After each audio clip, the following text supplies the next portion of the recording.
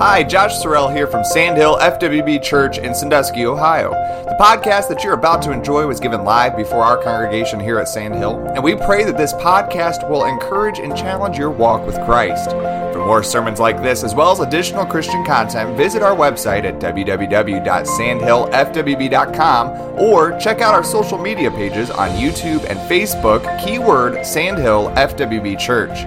May God continue to richly bless your journey every step of the way. So I don't have kind of amazing how the Lord works. I don't have a Father's Day message this morning, and I had this message I've been desiring to preach to the church, and I told Renee, I said, we're just getting back from camp. It is not a Sunday to push you guys harder to do something. I don't think this morning is the morning for that. It's not the morning for correction or what kind of a message do we need this morning? And I was dwelling on this message that I've been wanting to preach, and the Lord said, well, that message right there would be exactly what they need this morning. And I hope that it will show us where we are as a church. And so I'm excited about the message this morning. So if you'll turn your Bible to the book of Exodus, chapter 25, we'll do our best to mind the Lord this morning, and I hope this will be a blessing to you, and I hope that it will open our eyes to where we are at. When you find it, would you stand to your feet and we'll honor God's word? Exodus chapter 25. I'm kind of weird because everybody tells me that this is the part you get to when everybody just skips over and doesn't pay attention to it. I think it's fascinating. I always think it's exciting when I read it, but everybody else said this is the most boring part of the Bible. So if you think this is boring, hopefully tonight or this morning we'll make it a little better for you. Exodus 25, verse number 8. And let them make me a sanctuary, God speaking here, that I may dwell among them, according to all that I shew thee, after the pattern of the tabernacle and the pattern of the instruments thereof. Even so shall ye make it. And they shall make an ark of shittim wood, 2 cubits and a half shall be the length thereof, and 1.5 cubits the breadth thereof, and 1.5 cubits the height thereof. And thou shalt overlay it with pure gold, within and without shalt thou overlay it, and shalt make upon it a crown of gold round about. And thou shalt cast 4 rings of gold for it, and put them in 4 corners thereof. And the 2 rings shall be in the one side, and the 2 rings in the other side. And thou shalt make staves of shittim wood, and overlay them with gold. And thou shalt put the staves into the rings by the side of the ark, that the ark may be borne with them. And the staves shall be in the rings of the ark, and they shall not be taken from it. And thou shalt put into the ark of the testimony which I shall give thee. And thou shalt make a mercy seat of pure gold, 2 cubits and a half shall be the length thereof, and 1.5 cubits the breadth thereof. And thou shalt make 2 cherubims of gold of beaten work. Thou shalt make them and the 2 ends of the mercy seat. And make 1 cherub on one end, and another cherub on the other end. And even the mercy seat shall ye make the cherubs on the 2 ends thereof. And the cherubims shall stretch forth their wings on high, covering the mercy seat with their wings, and their faces shall look on one to another. Toward the mercy seat shall the faces of the cherubims be. And thou shalt put the mercy seat above the ark, and the ark thou shalt put the testimony that I shall give thee, and there will I meet with thee, and I will continue with thee from above the mercy seat, from between the 2 cherubs which are upon the ark of the testimony, of all things which I give thee in commandment unto the children of Israel. Let us pray. Lord, how I thank you for this special day at the church. I thank you that this morning our hearts are rejoicing. Lord, we are thrilled at what you have done. And Lord, I thank you for the church family that we have. And I pray, Lord, you would take this, thy word, let us get us out of the way. Let them not see us. Let them see your holy word. And Lord, just speak to the hearts of all of us, Lord, this morning. We would understand, Lord, where we are, what we are doing. We pray in Jesus' holy name. Amen. I would be afraid to ask how many are excited about the text we read, but truly a blessing.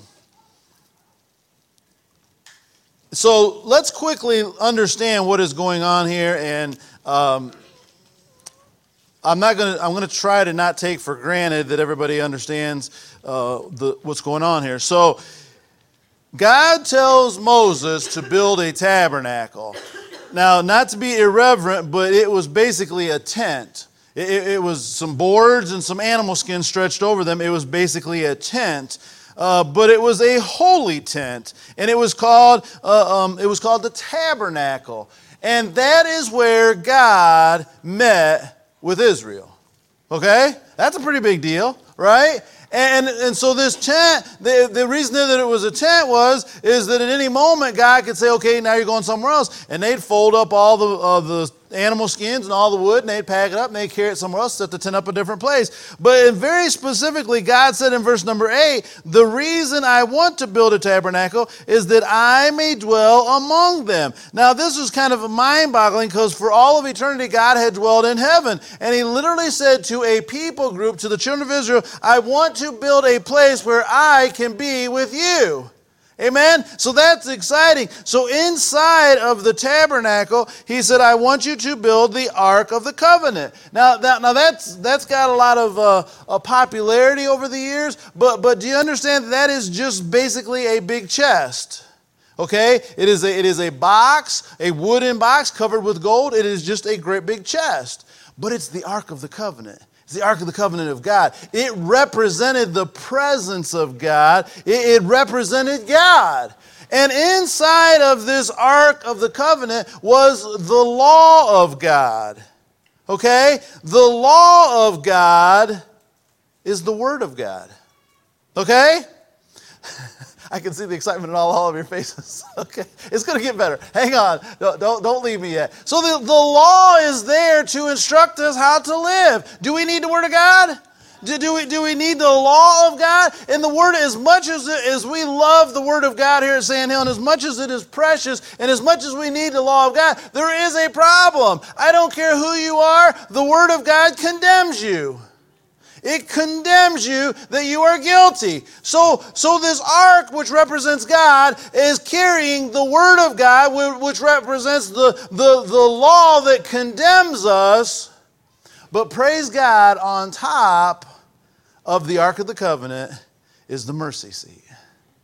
Is the mercy seat. And in just real simple hillbilly terms, it was a lid for the box. I don't mean that to be irreverent. I want to make sure you understand what we're talking about. There was a big box, a big chest, and on top of it there was a lid. And that lid was called the mercy seat.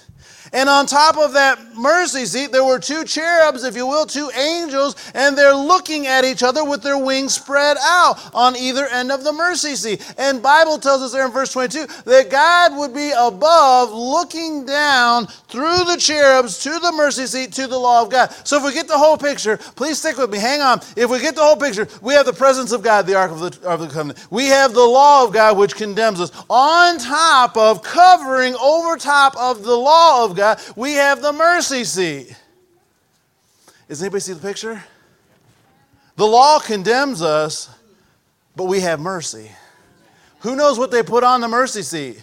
The blood. They put the blood on the mercy seat. The high priest would go in with the blood, and he would put it on the mercy seat, and it would be over top of the law. So when God looked down from above through the cherubs, he would not see the law which condemned us. He would see the blood, which was the mercy seat, which said we are forgiven. That'll be a little bit more excitement on that one. Okay. You're guilty. You deserve to die, but because of the blood, we are forgiven. And that is really the gospel wrapped up in that whole little box right there. All right? And I don't mean to be irreverent.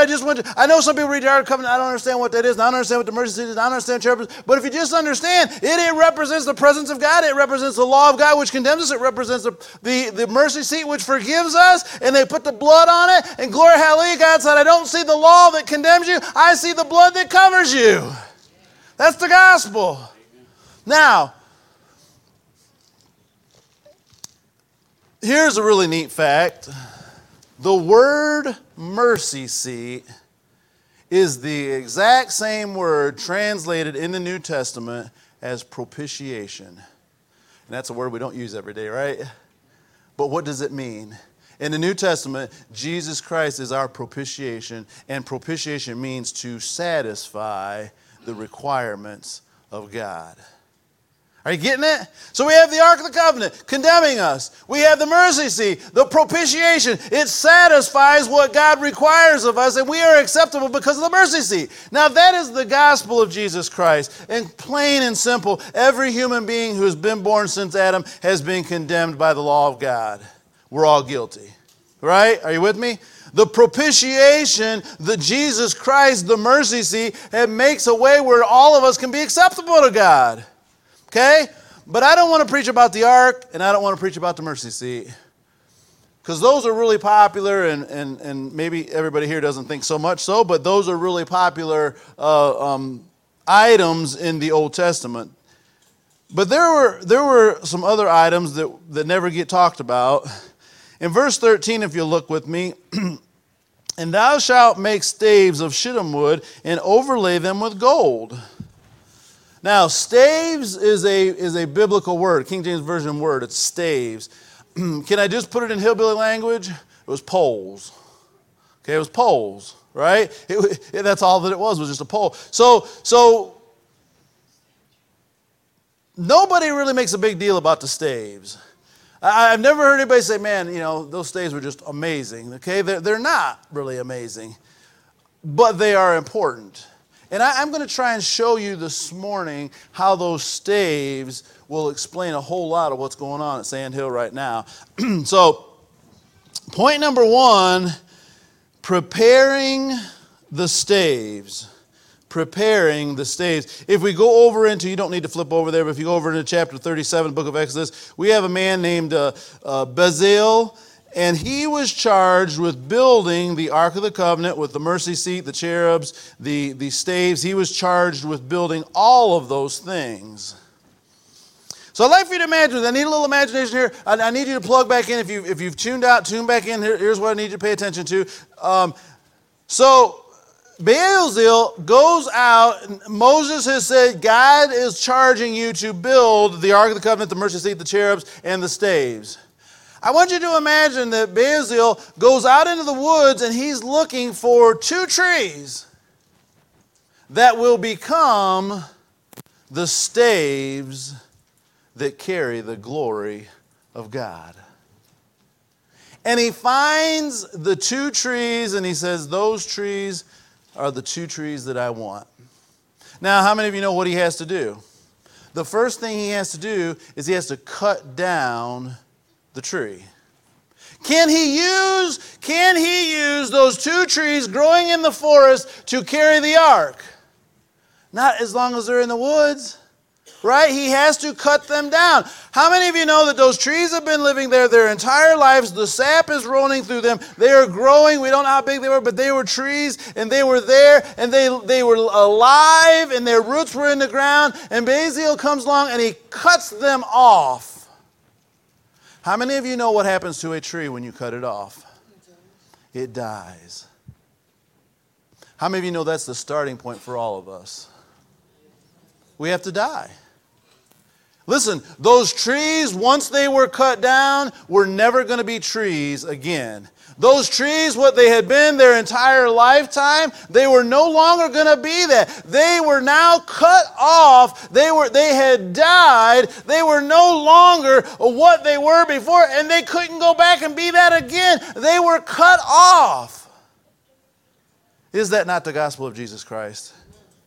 You can't be a Christian until you die to the old way. Listen, we've come up with this new gospel that is in the world today that says you can be a Christian, pray a prayer, still be partly in the world and partly in the church. Listen, that's not biblical. It is a cutting. Bezalel didn't say, well, I'm going to cut part of it off and see if I can use it. He said, I cannot use it until I cut it off. Until it is dead, I cannot use it. So he cuts this tree off. Now he has a tree. This is a good hillbilly message. This is a message everybody can understand. He has now in his hands a tree, and it looks like a tree, but it's not connected to the ground. Everybody here can understand that. Are you with me? You can understand that. How many of you know right after you got saved and repented of your sins, if you genuinely got saved and you genuinely repented, how many of you know that you were cut off from the old man? How many of you know that a lot of your friends may have looked at you and say, you look just like you did before? I don't see a difference. So Bezalel is looking at this tree that is now in his hands, and it looks like a tree, but it's not. Am I making sense at all this morning? So here's what he does. He said, if I'm going to use this for staves, I'm going to have to strip this tree down. So he begins to strip the bark off of the tree. He begins to just strip all of that wood, all of that bark right off of the wood of that tree. Now, all of the life of that tree, anyone who had ever seen that tree, they had known that tree by the way it looked, by the bark on that tree. Right? Maybe someone had said, that's my favorite tree. Maybe someone had carved initials in it. But that tree was known by what it looked like. Bezalel said, I can't use it looking like it used to look. I've got to strip it down and make it look different than it did before. How many of you know a piece of wood that has been stripped looks different than a piece of wood that's not been stripped? Am I making it too complicated? Okay? So now we have a piece of bare wood. How many of you know now it doesn't look like a tree? It looks like a piece of wood. Bezalel looks at it and he says, it's getting closer. It's dead. It's no longer growing in the forest. It no longer looks like a tree. But as he examines it, he says, I'm never going to be able to use this as a stave unless I get rid of some of these knots. So he gets out his knife, he gets out his saw, he gets out whatever he had, and he begins to cut the knots off and the bad places off. Anything that did not make that piece of wood suitable to be a stave, he had to cut it off. Now, how many of you know that when you got saved, you had to die to the old man? How many of you know that when you got saved, you had to stop looking like the old you? But how many of you know that after God saved you and after God stripped you, after that, he still had to cut some knots off of you? Amen? Maybe you had a tendency to lie. Maybe you had a tendency to cuss. Maybe you had a tendency to drink or whatever your sin was. But God had to cut some knots off you because he said, I cannot use you till I get you looking like a stave. And so he cuts these knots off. Some of those knots, anybody that's ever worked with wood knows the knots are the hardest thing to get rid of. Right? The other parts of the wood are soft, but the knots are hard. Isn't that the way it is in our lives? Some of those sins, everybody here, listen, we can take off our halos for a minute. Every one of us has those pet sins that are just really hard to get rid of. Maybe it's temper, maybe it's lust, maybe it's jealousy, maybe it's your tongue, but there's those things and some of us, if we're just real honest, have been saved for a long, long, long time and still haven't struggled getting rid of some of those. And sometimes that we really have to really whittle that thing down to get rid of that knot. Can I hear everybody? Amen. Sometimes God has got to cut us down to get rid of those knots because he can't use us with those knots in our lives. So he has this piece of wood now. It has been cut down. It has been stripped. It has been cut down. All the knots are gone. He looks it over and he says, it's starting to look like a stave. But we're not there yet.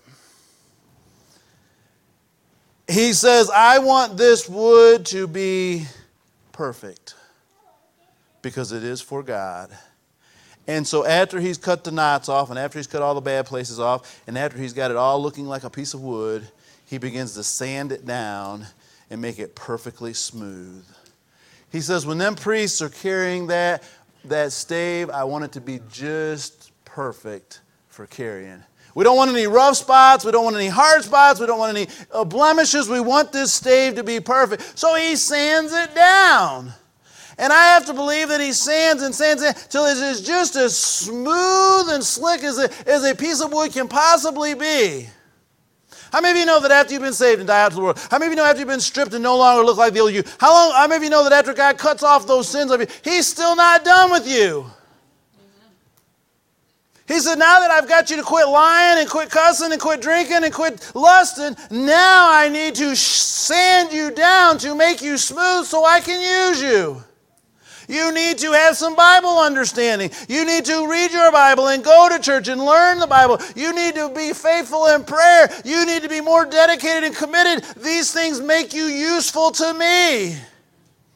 So he sands it down and he looks at it. And as he examines it as a master craftsman, he said, "This looks like a stave." It went from being a tree that did not resemble a stave to being a perfectly crafted piece of wood. Now you think, "Pastor, that's no big deal. It's a pole, for crying out loud. Why are we having a message about a pole?" Right? I believe Ephesians chapter 2, verse 10, what does it say? For we are his workmanship, created in Christ Jesus unto good works. What does that verse mean? New Testament, it means that God has to sculpt us and cut us and mold us and shape us and sand us and do everything he can to get us into the form where he can use us. So we have this pole now, this stave, and it is a perfect stave. You can't find fault with it. It is perfect from one end to the other. It is a perfect stave. But old Bezalel, he's not finished.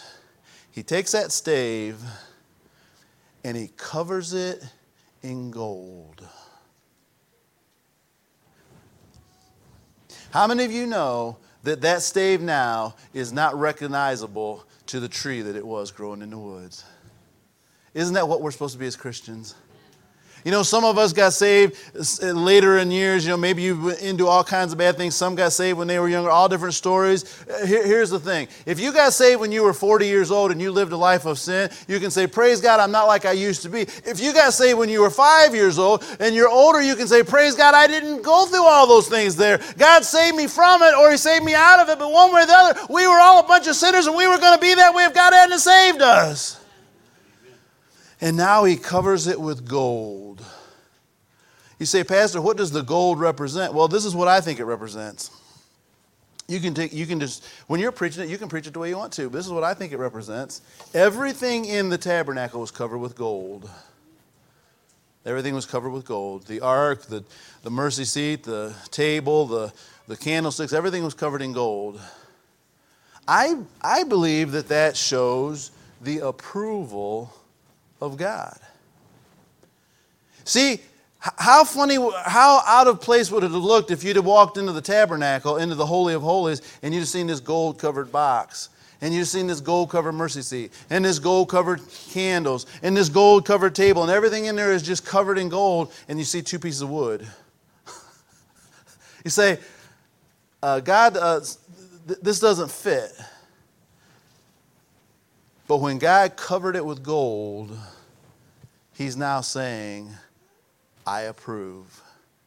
I will use this piece of wood now as a stave for my work."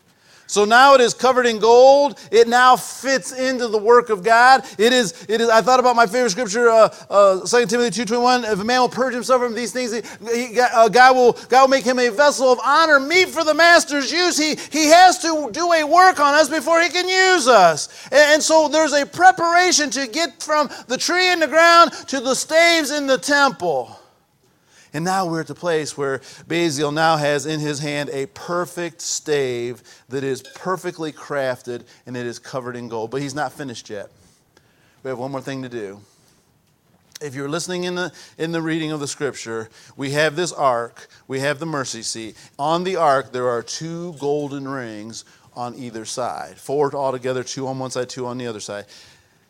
Bezalel now looks at this rod and he says, "It's exactly what God wanted, and I'm now going to put it exactly where God wants it." And he sticks it through the rings of the ark. That is what it was created for. That is what it was designed for. That is how God would use it. Let's just stop right here for a minute. I think a lot of you at Sand Hill have been cut down. I think you've been stripped down. I think you've had the knots cut off of you. I think you've been sanded. I think you've even been covered in gold. And now God wants to use you in a particular place. See, those staves would not have been any good to hold up the tent with. They wouldn't have been any good to build the ark out of. There's a whole lot of things they wouldn't have been. And truth be known, they really weren't good for anything but one thing and one thing only. And that was to carry the Ark of the Covenant. I want to tell everybody here this morning, everybody here, God has a job for you. A specific job. Can I tell you the truth is, those staves were really useless if they didn't do what they were made for? In other words, if Beaziel said, okay, I'm going to take these out and use them for something else, they're useless. They're sticks. They're of no value.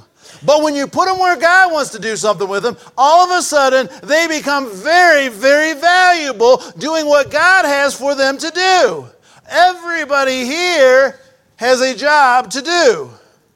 A specific place. The Holy Spirit said in 12th chapter of 1 Corinthians, he said the Holy Spirit places you in the body where he wants you. That means in the church he wants you. That means in the position he wants you. He gives you spiritual gifts to be used in the way he wants you to. So you now are designed, sculpted, led by a craftsman specifically for your job.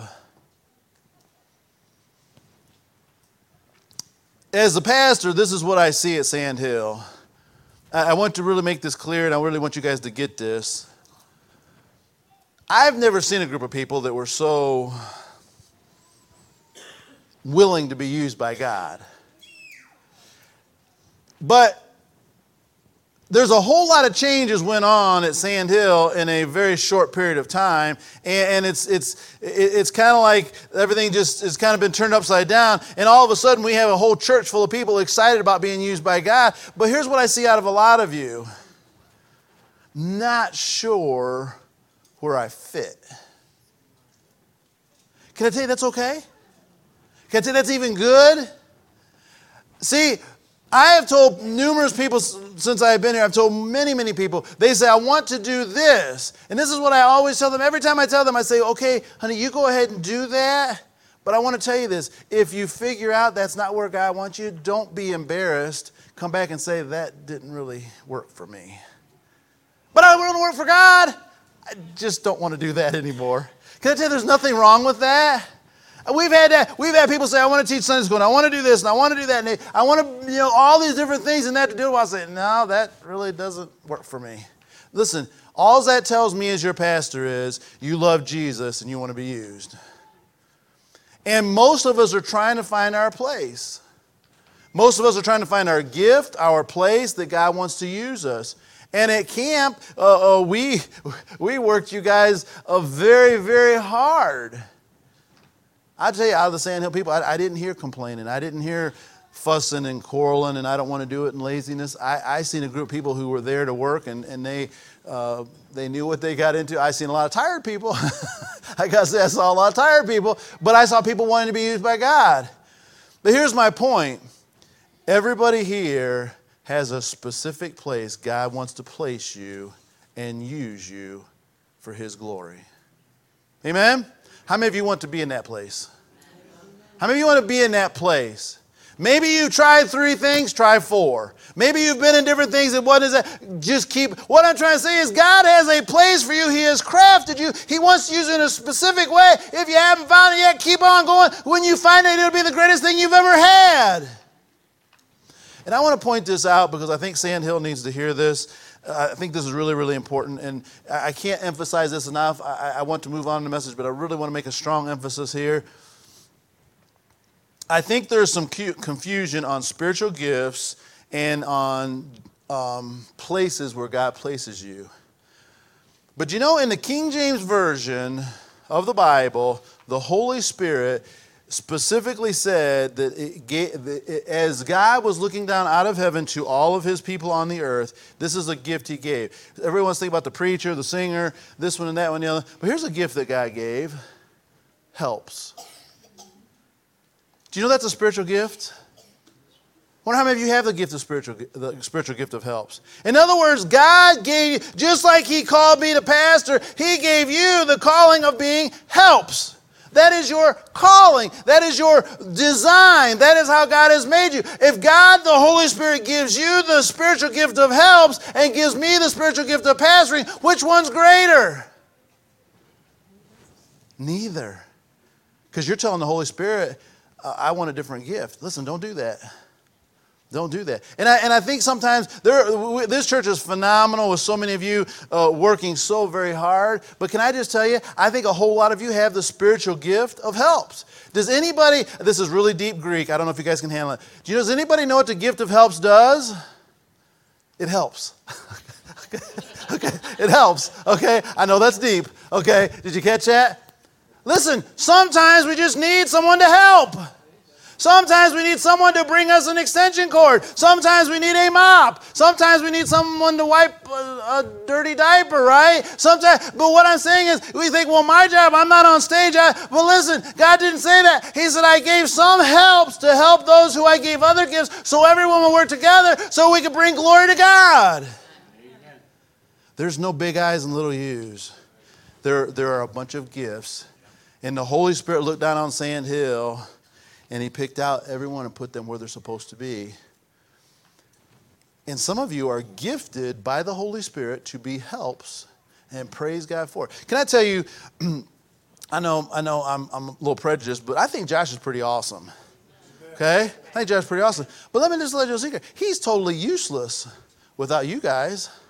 We might as well not even have him. We might as well get rid of him. He's no good. He's no good at all without you guys.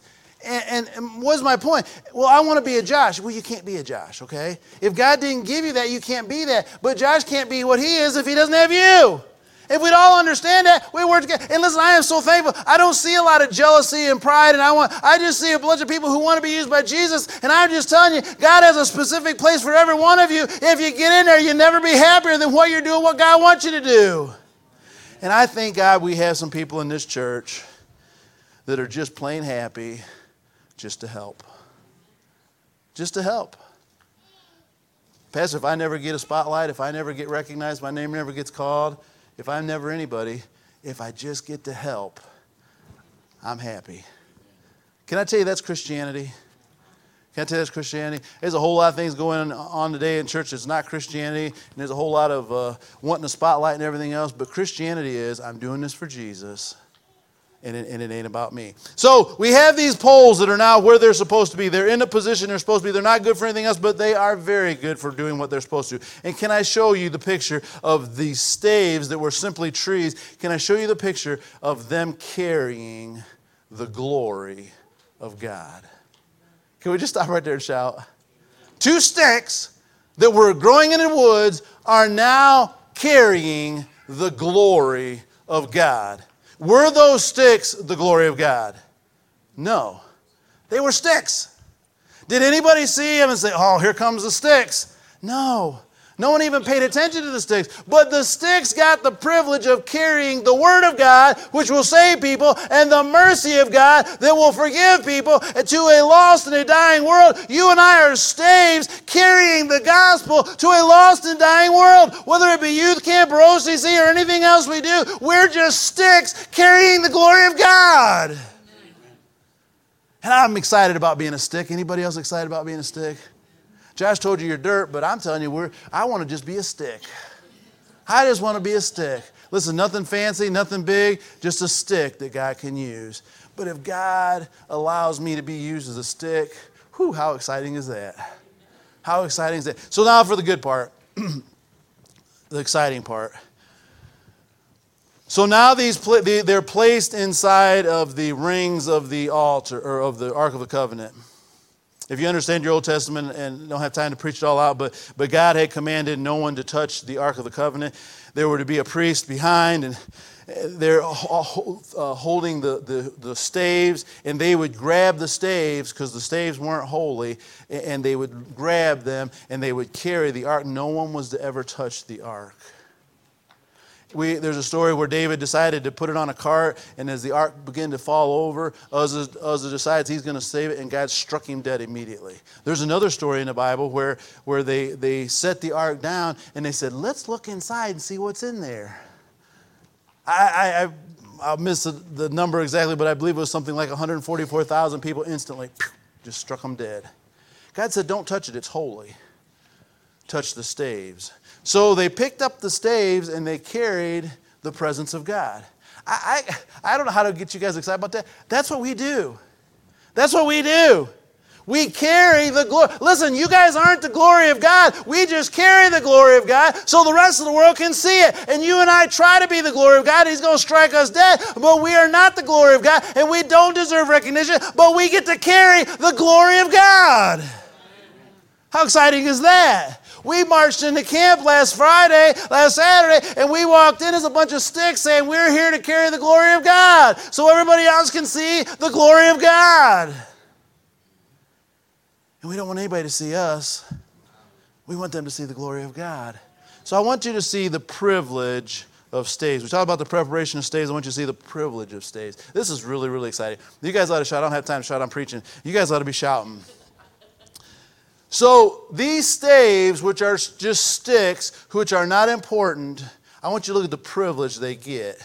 Although it's not about them, and although they have no glory, and they deserve no recognition, and no one ever made any big deal about the staves, I want you to see, when Joshua told the priests, he said, grab that ark by the staves, and walk down to the Jordan River.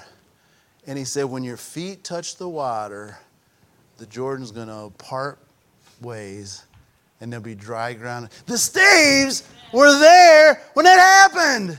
Now, no one said, boy, them staves, they parted the water. They knew it was the ark. They knew it wasn't the staves. But I'm trying to show you, they got in on the action because they were where God wanted them to be. They got to see the miracle happen because they were being used by God where He wanted to use them. How many of you know that you and I, it's never about us and we don't bring the glory, but how many of you know that sometimes we get to be in some pretty awesome places when things happen just because we're being used by God? Eli was talking about that service Wednesday night. The kids just started coming out all over. I mean, they just orders were full for a long, long time. They just kept coming. Listen to me. I did not make that happen. Josh did not make that happen. You guys did not make that happen. God made that happen. But how many of you are glad you were there to see it happen? What I'm saying is, we get to be a part of what God's doing. Even though it isn't about us, we still get to be a part of it. That's exciting. One time there's this little story. Joshua said, boys, grab the ark by the staves and let's go walking. And they walked around Jericho. They picked this ark up. They walked around one time all the way around the city. They come back around and set it back down. But on the seventh day, how many of you know business picked up? Right? And on the seventh day, they picked that ark up, carried it around. I believe 7 times. They blew the trumpet, and this great walled city, which was impenetrable, the walls literally come crumbling down. Did that happen because of the staves?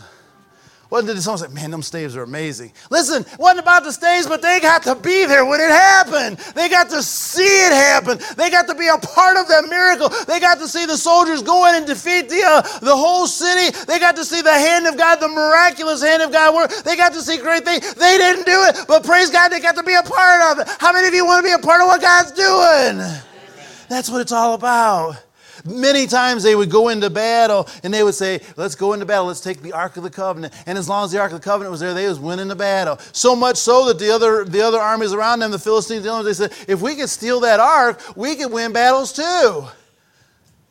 And over and over and over again, they saw miracles.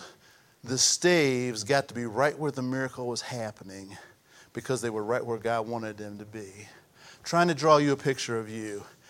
Can I just say, just honestly, it took a lot of preparation to get where we're at.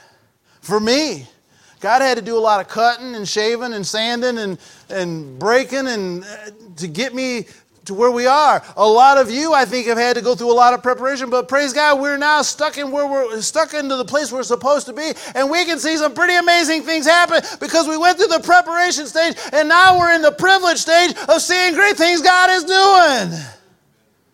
Now, as awesome as all of that is, and we could go on and on about the things the ark saw, but this is the best. This is the best.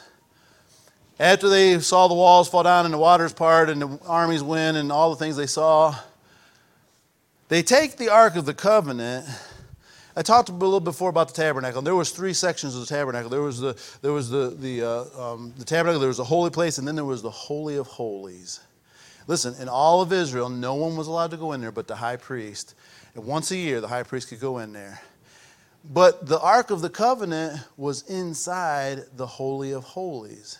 It was a room that was completely covered with animal skin. It was completely dark in there except for the candlesticks. And it was a very, very holy place. It literally represented the holiness of God.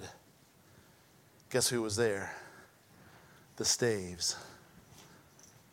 The place where no one else could go, the place that represented the presence of God, the holiest of holy, the most holy place was represented there, and the staves got to go in where it was at, not because about the staves, but they got to be a part of it because they were doing what God wanted them to do.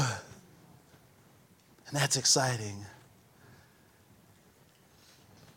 See, I know no one likes coming to church and being preached at. I know no one likes being told, take off your old coat and put on your new coat and, be nice to your spouse and don't get... No one likes that stuff. Man, I don't want to do all that stuff. I just want to come to church and shout the house down and live the way I want to live, right? No one wants having those knots cut off of them. Nobody likes being sanded down. No one likes to be told you got to do... But how many of you know when God gets you where He wants you and He wants to use you, it's the most amazing thing in your ever experience. And I think we're experiencing a lot of that in our church. So... miracle after miracle after miracle happened from these staves being carried, God doing great things with them. Just imagine all of the things those staves got to see. Just amazing. Just absolutely amazing. But now I want to show you something that, this is not sad, this is exciting. But turn your Bible with me to 1 Kings chapter 8. Give you just a minute to find it. 1 Kings chapter 8 and verse number 8. While you're finding it, let me tell you where we're going. So we've had this tabernacle. It is literally a tent that's been carried around from place to place to place to place. All over. They've wandered with it. They've carried it around. This tent has went all over the place. And it represented the presence of God. They've now come to the place God had told them for a long time, I will find a place to set my name. That place will be Jerusalem. That place will be the holy city of God. In Jerusalem, still is today, by the way. The holy city of God at Jerusalem where He will place His name. And then David wants to build a temple. He can't. Solomon builds a temple. They build this great temple. Solomon gets everything to order just the way he wants it. And he said, go get the ark. The last thing we got to do, go get the ark, set it in the Holy of Holies, in the temple.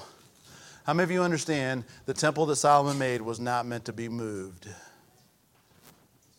Do I need to explain that? Okay. The tabernacle was a tent that could be moved. It was mobile. It was meant to be mobile. They wandered all over. When God finally said, I'm placing my name here, the temple was built. It was not to be moved. That was a permanent place where God's name would dwell, and it was not to be moved. They bring in the Ark of the Covenant, and they set it down. In verse number 8, chapter 8, 1 Kings, and they drew out the staves, that the ends of the staves were seen in the holy place before the oracle. And they were not seen without, and they are there unto this day. So follow this story. This is so very important. This is really actually very exciting. Back in Exodus 25, it said when He put the staves in, they were not to be removed. They were permanently to stay in there. So far as we know scripturally, it doesn't tell us that they weren't, when they put those in, they stayed where God wanted them until God was done with them. Did anybody get that? When Solomon built the temple, and it is now a permanent place, they'll no longer be carrying the ark around. The ark has come to a permanent place. They no longer need the arks. They literally brought the ark in, set it in the Holy of Holies, and they pulled those staves back, and it said outside of the Holy of Holies, you could see the staves sticking out, but inside the Holy of Holies, there were no staves. Say, preacher, what does that mean? They were no longer needed. You say, that's a really, really sad place to end. No, it's actually not.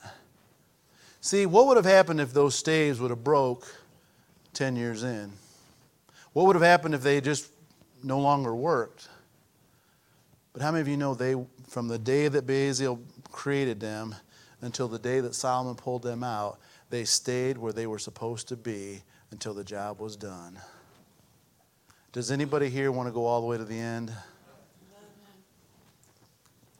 See, the time's going to come. I believe the Alma Heart guy called me to pastor this church. I believe the Alma Heart guy called me to preach. I believe God placed me here. I hope that He placed me here for a reason. There will be a time when that job is no longer needed. But can I tell you, I want to go all the way to the end.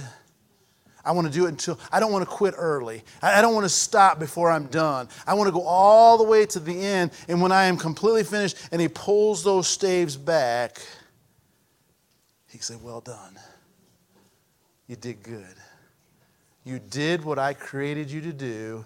You were in the place you were supposed to be. You got to see a lot of really great things. Now let's go be together forever. Anybody want to do that?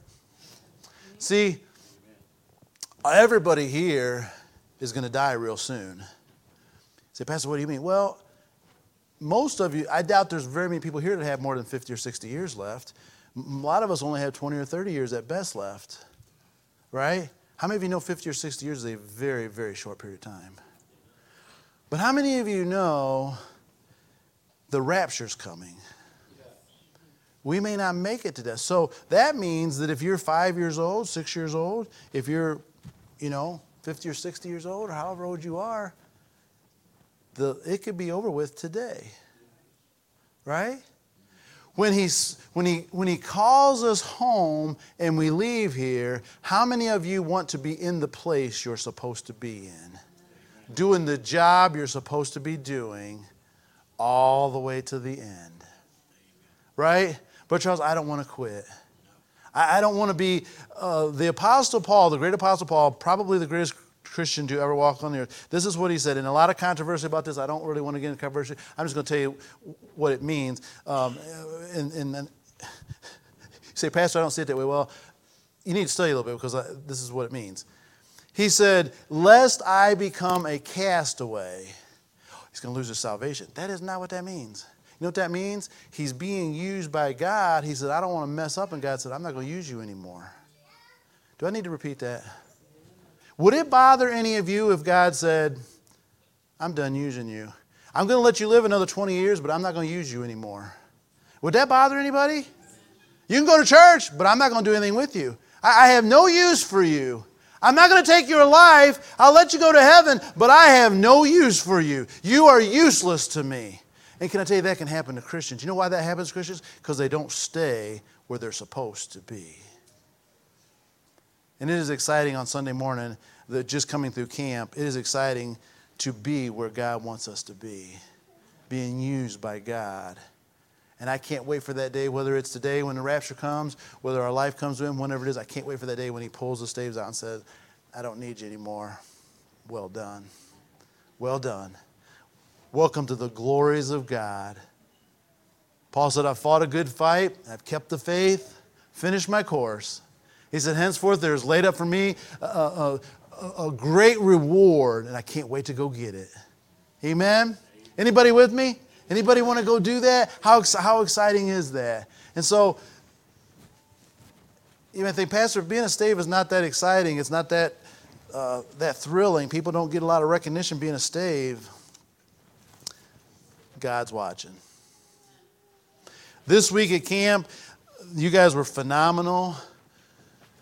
And this church was just doing anything imaginable that can be done. And some of you maybe were more in a place where everyone was recognizing you. Some of you maybe no one even paid attention to what you were doing. But if you were in the place where God placed you, God was paying attention. If no one came up and patted you on the back or brought you up front or gave you a big award or gave you a standing ovation or anything else, and no one did that, God was watching what you were doing. Is that enough? Is that enough? If God says, well done, do you need me to tell you you did a good job? So let's get what we're supposed to be. Let's be proud saints. Amen. We pray that this message has stirred your soul as you continue on for Christ. If you've been blessed by this sermon, we encourage you to share this podcast with others that we may together embolden each other for the kingdom cause.